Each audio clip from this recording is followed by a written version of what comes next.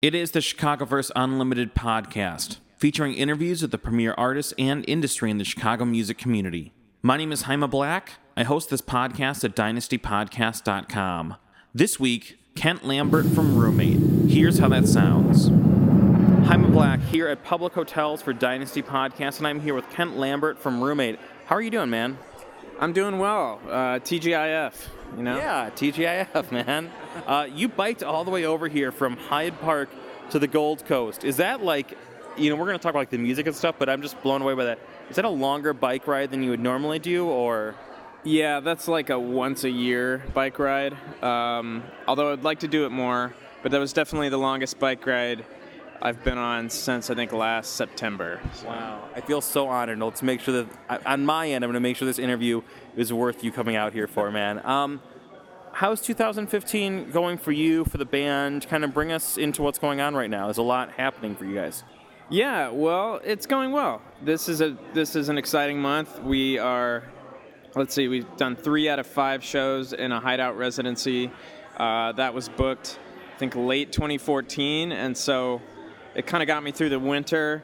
Both kept me really busy planning it, and also it was really fun to be able to, back in January, February, it was fun to look to June, and once people started signing up to play in the different shows, I just kept, June was like my anchor, through the hard winter months. I knew that, okay, well, on June 9th, these people are going to show up that I haven't seen in a while, and I'm going to play with this group of musicians, and this guy's going to spin records. So, yeah, this month has been really exciting, and we have, as you know, an album coming out on Tuesday that's been done for almost a year. So it's nice to finally be able to share it with people. I'm really interested by everything you just told me. To me, it's really interesting for the fact that it sounds like you're really planning ahead, working ahead of a schedule, or maybe very far behind the schedule. Like, kind of take us into the planning aspect of this. Like, the fact that you were booking this residency for June in, like, the end of the year last year is really, I think, not everybody does that. Yeah, I mean, I guess, so I'm the, like, main organizer of this band. I write all the songs. It's definitely a collaborative thing, but I do most of the legwork, and I am an advanced planner. I'm very detail-oriented, especially with records. And this is our 4th album, and I've just found that over the years, the stress is at a minimum if things are just kind of mapped out fairly well in advance, especially because, we don't make a living from this. We all have other sources of income. We all have other creative projects. And so if I'm going to be asking for people's time, a lot of the time I have to book it really far in advance. So with the residency, I wanted to sort of dig into close to 15 years of history of this project. I started it as a recording project in 2000, and I've been writing songs under this name ever since. And it seemed that a residency at the Hideout would be an opportunity to go back into the sort of songbook. There's a lot of people who've played in the band over the years. We're a 4-piece these days. If you go to see Roommate, most likely you're going to see myself, Gillian Lizay, Sam Wagster, and Seth Vanek. But if you look back through the years, there's been over 30 different musicians who've played or recorded with the band at any given time. So with the residency, I thought, well, what if I do Roommate as a different group of people every week? And so on the 9th, June 9th, it was some musicians who I admired for years and had never played with before. And then the bass player was Anton, who was in the original lineup back in 2004. This past week was Seth, who's our main drummer. He organized the whole show and he booked the band, and it was some alumni, if you will, who hadn't played in the band in many years, and so it was kind of a reunion with some former bandmates, and we played songs we hadn't played in a long time. So that took a lot of planning, just to book the personnel involved. Like on June 9th, the drummer was Frank Rosalie, and he's an incredible drummer who plays in all kinds of bands and free jazz ensembles, and so I needed to get him way in advance. He knew in December, I think, what his June schedule was. So that's a long answer to your question, but basically I found that things if I have a sort of creative vision for something, whether it be for an album to sound a certain way and to be released a certain way so there's a decent chance that it gets to people who might appreciate it, I've found that it requires a lot of advanced planning. Although I am totally open to other models of working, and I love the idea of recording something and then just immediately putting it online and not having all of the steps in between. But I've been working in this model for a long time where you make a record, you mix it, you're meticulous about it, you master it, and then you go through all the rigmarole of pressing it to vinyl and other physical formats, and that stuff, it just takes a long time. And then you have to, figure out where the funds are going to come from to do it and who's going to put it out and all that sort of stuff. So, that's why we finished the album last summer, but it's not coming out until now because it took a long time to just figure out get all of my ducks in a row to release it. And when the Hideout approached me about doing a residency, and it looked like I wasn't going to be able to get vinyl until spring, I asked for June because I thought, okay, well, I can plan a record release and a Hideout residency given 4, 5, 6 months. I can get all that together in a way that's going to feel organic and fun and exciting. So there you go. Yeah. Okay. Well, that was all my questions. No. So, it's interesting you're talking about this being really like the culmination of like a 15-year kind of undertaking, which I didn't realize that this was that storied of a project. So what was it like getting up on stage and like having a lot of these returning players who maybe you were on stage with 3, 5, 7, 29, 30 years ago, whatever? It's been really great. The show that I mentioned on the 9th, that was kind of a reunion with our original bass player, Anton Hatwich, who's an old friend of mine.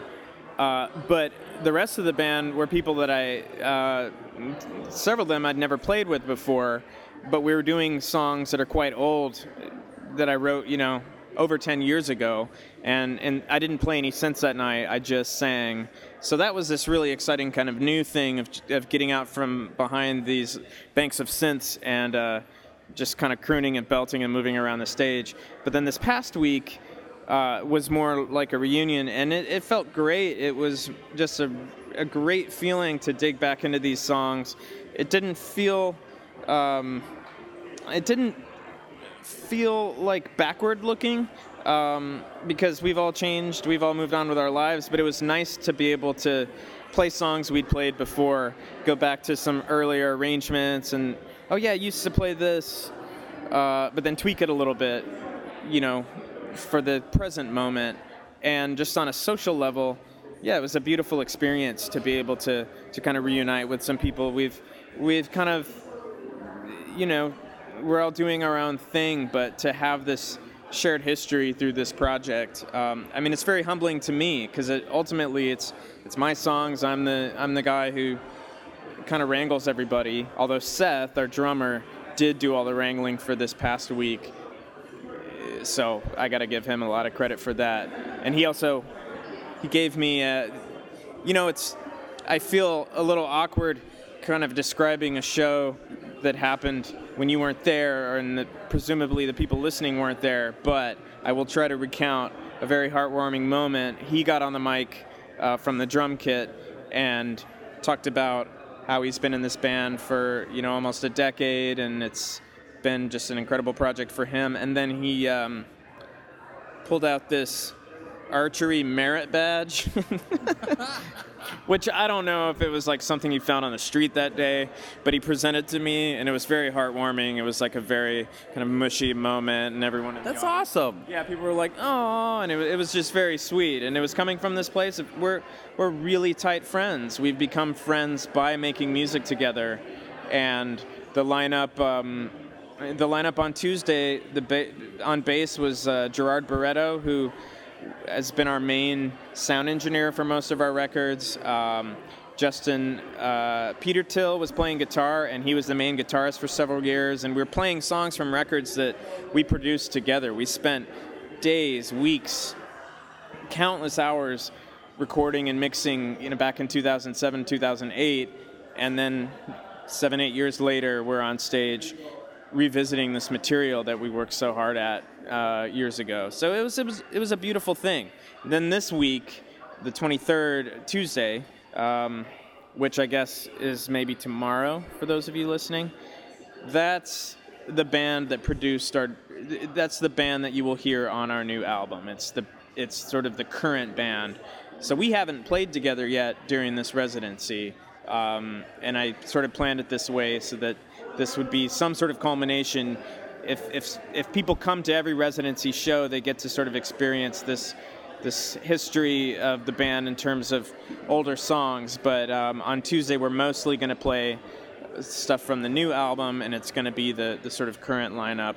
And then the opening act is a band called The Father Costume, and 3/4 of Roommate are in The Father Costume, and it's the band leader of The Father Costume is Sam Waxter, who plays guitar in Roommate. So if you come to the show, you'll see one band play with one frontman, and I'll be playing synths and doing some backup vocals, and then basically we'll just kind of hardly shuffle around. There'll be musical chairs. Yeah, exactly. 2 more people will come up on stage, and it'll be Roommate. So, and that's how a lot of these shows have gone. Like on Tuesday, Seth played in all 3 bands. And on the 9th, Ben Boy, who you might know from, he's in so many bands.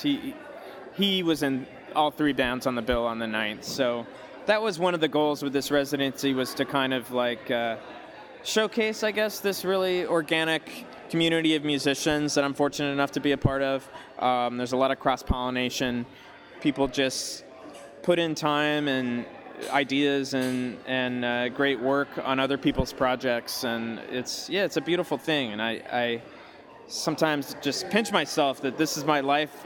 This is far beyond what I imagined I could do. I used to just record this stuff in my bedroom, and it would be a thrill if anybody would hear it. And so now, all these years later, to be able to work with such a wide variety of musicians who all just totally commit to these songs, I just feel very, very fortunate.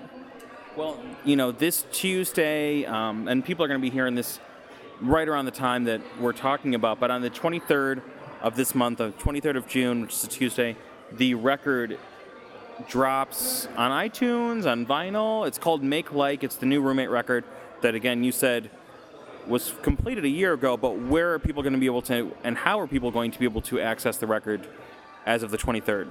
I believe it will be on iTunes and, the whole gamut of digital retailers. I would encourage people to go through Bandcamp, because I think it's a great outlet for it.